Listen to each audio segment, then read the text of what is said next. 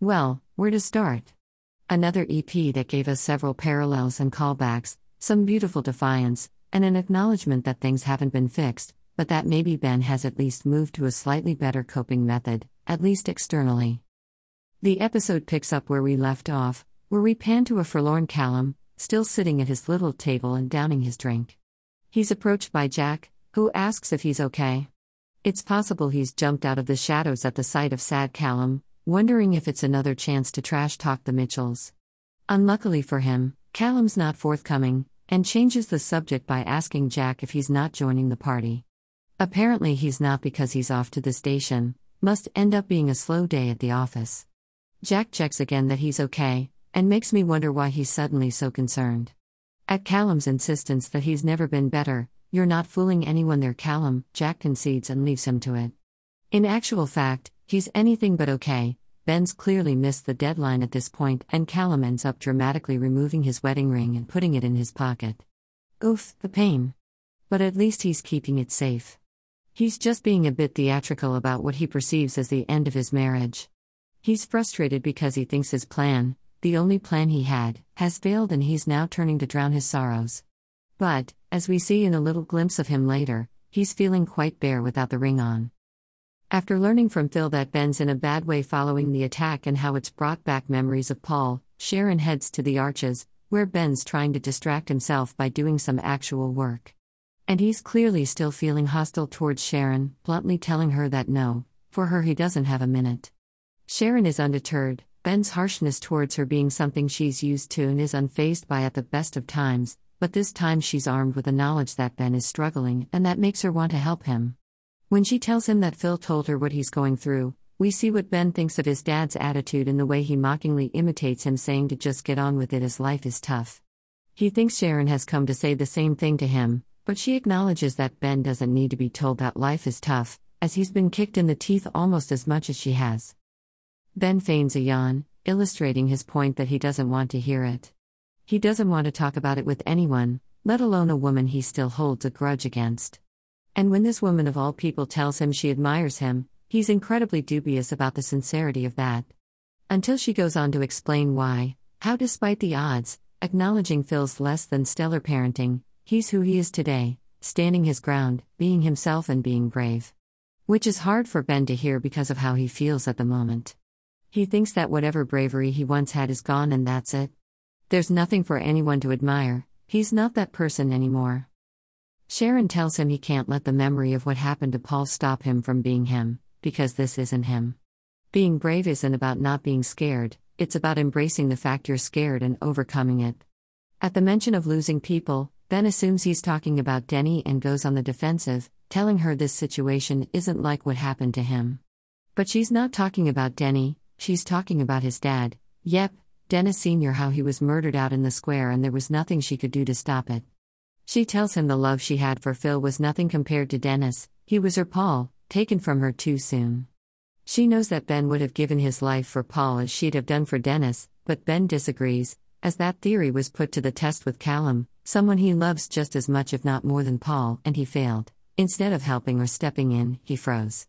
He sees this as a failure instead of a natural response to a horrific event, and Sharon tries to get him to see that. He's human and he's gone through hell. But Ben doesn't want to hear that and tells her to go away. You can hear the panic in his voice. He tells her he can't do it anymore, can't put himself in a situation where he feels useless and cannot help the person he loves. Sharon has the answer to why he froze, and although Ben says he doesn't want to know, he does at least acknowledge that Sharon's going to tell him, and there's a reluctant acceptance there that he can't stop her. Doesn't want to hear it, but at the same time he does. She says it speaks to who he really is. That kid who sings Dusty Springfield and Judy Garland with his gran, not that she would have been privy to that having not actually met Ben until he was 18, we'll just have to assume someone told her retrospectively, maybe Ben did at some point himself. I think Ben's freeze response, like any response in that situation, is more instinctual than about what someone is like as a person, but I think Sharon's point is that it isn't something he can change or even needs to change. He doesn't have to be big and tough. He's sweet and sensitive, and that's okay too. At the mention of Peggy, Sharon goes on to ask him what she'd say. It was rhetorical because she's going to tell him, she'd say fake it till you make it. Peggy had her share of knockbacks too, and as Sharon observed, she carried on, painting on a smile and gritting her teeth. Pushing down on that clawing feeling that Sharon suspects Ben is also dealing with. The only problem is that Ben's issue runs deeper than a series of knockbacks. His mental health has suffered and he's showing symptoms of PTSD, and those things need to be properly addressed. But in terms of coping mechanisms, faking it at least limits the destructive actions even if it doesn't help what's on the inside.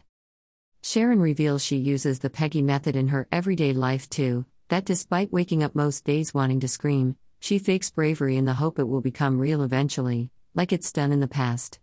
And Ben is listening now because he wants that to be true. I'm not sure how convinced of that he really is, because it's not like Ben's not tried that. He admitted to Callum he spent his whole life pretending not to be scared, but he's also aware that he's missing a deadline Callum set him for saving their marriage, and maybe this method can help him with that at least. Sharon must somehow know this too, that he's pushing Callum away, as she tells him not to let him go, a man who loves him for who he is. He didn't fail to protect Callum, he was being hurt in the attack too, just in a different way. And Callum knows that. Sharon tells him to trust her, faking it till you make it works. And I mean, that works for her, it's an experience she'd lived through. And it's the only advice she has to give him. It's well-meaning but doesn't quite fit Ben's situation long-term. Those feelings need addressed, not hidden. But it may just work to save his marriage. Back at the party, Callum still sat down at his little table, downing the drink, and a guy standing nearby thinks he might be in with a chance, indicating to his friends that he's going over to chat him up. However, Callum sees him coming and off like a shot before he can even make eye contact with the guy. He might have taken his ring off, but he's still interested in no one else, doesn't even want to try. Maybe that's the part of him who still thinks Ben might show up, not totally given up yet. He is still keeping the party going despite not really looking in the mood, after all. He sees Jack and greets him warmly, and a bit drunkenly, thinking he's turned up to join the party, except he's only turned up to tell Callum that the party's over as they've had noise complaints. Callum goes from delight to disgust, telling him to leave off. He's obviously not prepared to take a few noise complaints seriously, or the fact that Jack's decided to come and stop the party because of them. I'm sure he knows this is below Jack's pay grade as well, and that's also annoying, that shutting down a pride party is seen as a priority over other things that are actually causing harm. Luckily, Jack gets pushback from some of the partygoers, with Vinny responding to the request to turn the music off by making it louder and everyone else cheering in response. Callum tries to reason with Jack that it's just a few drinks, there's no harm, no trouble. Instead, Jack threatens to call for backup. Very scary. At least he's not getting any of the respect he's expecting, everyone's just annoyed he's trying to ruin the fun. And Callum is scoffing in disbelief that Jack can't bend the rules for this, because he, as we know, has no qualms about doing the same thing himself. He even threatens Callum with a disciplinary for not complying, but again doesn't get the response he's expecting as Callum simply shrugs and tells him to do what he's got to do because Callum's not shutting the party down. That casual dismissal of any power Jack thinks he has was rather glorious, I must admit. Tonight he's not a copper, he's a gay man taking the power back from the people who try to make them hide away. No choice but to stand. The backup seems to have arrived as Jack promised, and they start taking action, pulling the plug on the music and ordering people to leave. Callum appears in order to confront Jack and the other officers, and although I was all for a drunken Callum calling Jack every name under the sun, within the constraints of the watershed, I actually liked that he was still reasonably polite as he urged his colleagues to stop shutting down the party. He reminds them that he's one of them, I think emphasizing that this party isn't wrong, celebrating who they are isn't wrong. Callum might be one of them, but he also places himself as part of the community too, pointing out that the police could have been picking over pieces of them trying to identify them to their families, referring to the bomb that could so easily have gone off and killed them all inside the Albert. It's quite a visceral image he paints, and it highlights how important it is to celebrate the fact that a situation like that didn't happen and how lucky they are to be alive. And everyone around him are agreeing, Stacy egging him on and Bobby nodding. He's got an audience of supporters listening to him as he speaks to Jack, and it's quite the moment. The moment we see Ben is just as Callum is talking about how it's not just about the people who've turned up tonight, but about everyone who lives and works here. He's fighting for Ben even though he thinks Ben hasn't turned up, as though it strengthened his conviction to keep fighting and keep celebrating being alive as revenge against those who've taken away Ben's sense of pride.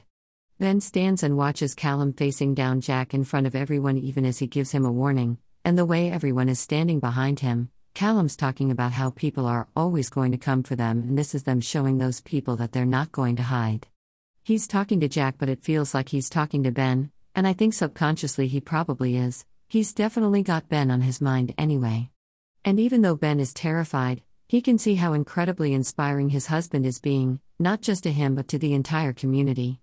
That community who are now cheering their agreement as Callum does a little bow, which is the cutest thing in the world because even though he historically hates being the center of attention, this is important and he knows that he's speaking his truth, and he wants people to listen. It's such a huge empowering moment for him.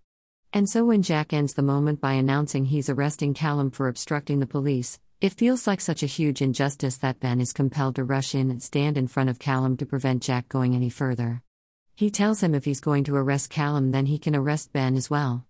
And even suggests he arrest a lot of them. Callum's courage has given him courage as well, or at least the courage to take Sharon's advice and fake it. I think seeing everyone backing Callum up has given Ben a bit of comfort as well, proof that he really is surrounded by people who have their backs. And he gets positive responses to his words as well, with Keegan shouting out encouragement. He was on the receiving end of a beating from Aaron's gang as well, and if you'll remember, Ben contributed to his support fund. So it's a nice little moment there. Ben asks Jack if he'd rather have someone like him, cowering away afraid to be hurt or broken, not quite faking it there, he's acknowledging his own situation for what it is, or someone like Callum who's being true to themselves, who's proud and strong. He puts a hand to Callum's chest, over his heart, to make his point. He's showing his own admiration for Callum, acknowledging that what he's doing isn't naive like he suggested. It's who Ben was and who he wants to be again. And he's facing down Jack and daring him to shut down a party that's essentially a manifestation of Callum's courage. Callum, meanwhile, is looking at Ben like he hung the moon, probably still processing the fact he showed up, let alone protecting him from the threat of arrest. He can also see the Ben he loves, his inspiration, and the hope that they can get through this is back. If Jack was fazed at all by Balaam taking a stand, he doesn't show it, and informs Callum he's still taking him in. But then he gets the protests from everyone else, Stacy complaining that he's ruining everyone's fun as Ben stands firm in front of Callum but clearly still really anxious. It is quite glorious to have the entire community railing against Jack trying to do his job. It's Callum's job too, but he knows what's important. Plus he's always said there's no choice between Ben and the police, and Ben is a big part of why he's doing this. We get Kim advising Jack to read the street and threatening to tell Denise that he's an uptight Jobsworth. I mean, surely everyone knows that about him by now? Not least his partner who is not impressed with his conduct over the racial profiling story with Keegan. But anyway, with everyone standing resolute against Jack, including our boys, a quiet plea from Sonia to do the right thing results in Jack finally, and very reluctantly, relenting and telling his boys to stand down. There are cheers from everyone else and Vinny gets the music going again. Screw the noise complaints. Ben and Callum turn to face each other and Ben shrugs, just like he did when he turned up to the registry office to marry Callum. Callum is really proud of him, and he grabs his face in a rush of affection and makes sure he can hear him when he tells him he loves him. And despite his fear, Ben smiles at him and leans in for the kiss. A kiss that's very reunion-esque where Ben's not sure where to put his hand, and Callum leaning in for another little affirming kiss when he pulls back and sees that Ben's eyes are still closed. It's not the only way it's similar to the January 2020 reunion. The same song is playing too, albeit what sounds like a remix. But after Callum mouths that he loves Ben once again, and touches him reassuringly as he leaves to receive some love from the locals, as he should, that music fades and slows along with the smile Ben's painted on as the camera keeps on him. It's that tunnel effect noise again, showing us that Ben isn't okay. Internally there's still panic and fear that he's going to now, presumably, do his best to cover up on the outside. The thing about faking it till you make it when the trauma runs as deep as Ben's is that it means that trauma isn't addressed, not properly. And although ignoring it and hoping it goes away is a better coping mechanism in terms of outward actions, he's not pushing Callum away and he's not in the mindset that being proud is necessarily synonymous with danger, it doesn't erase that internal panic, and that's what I presume Ben will be continuing to grapple with until he gets proper help.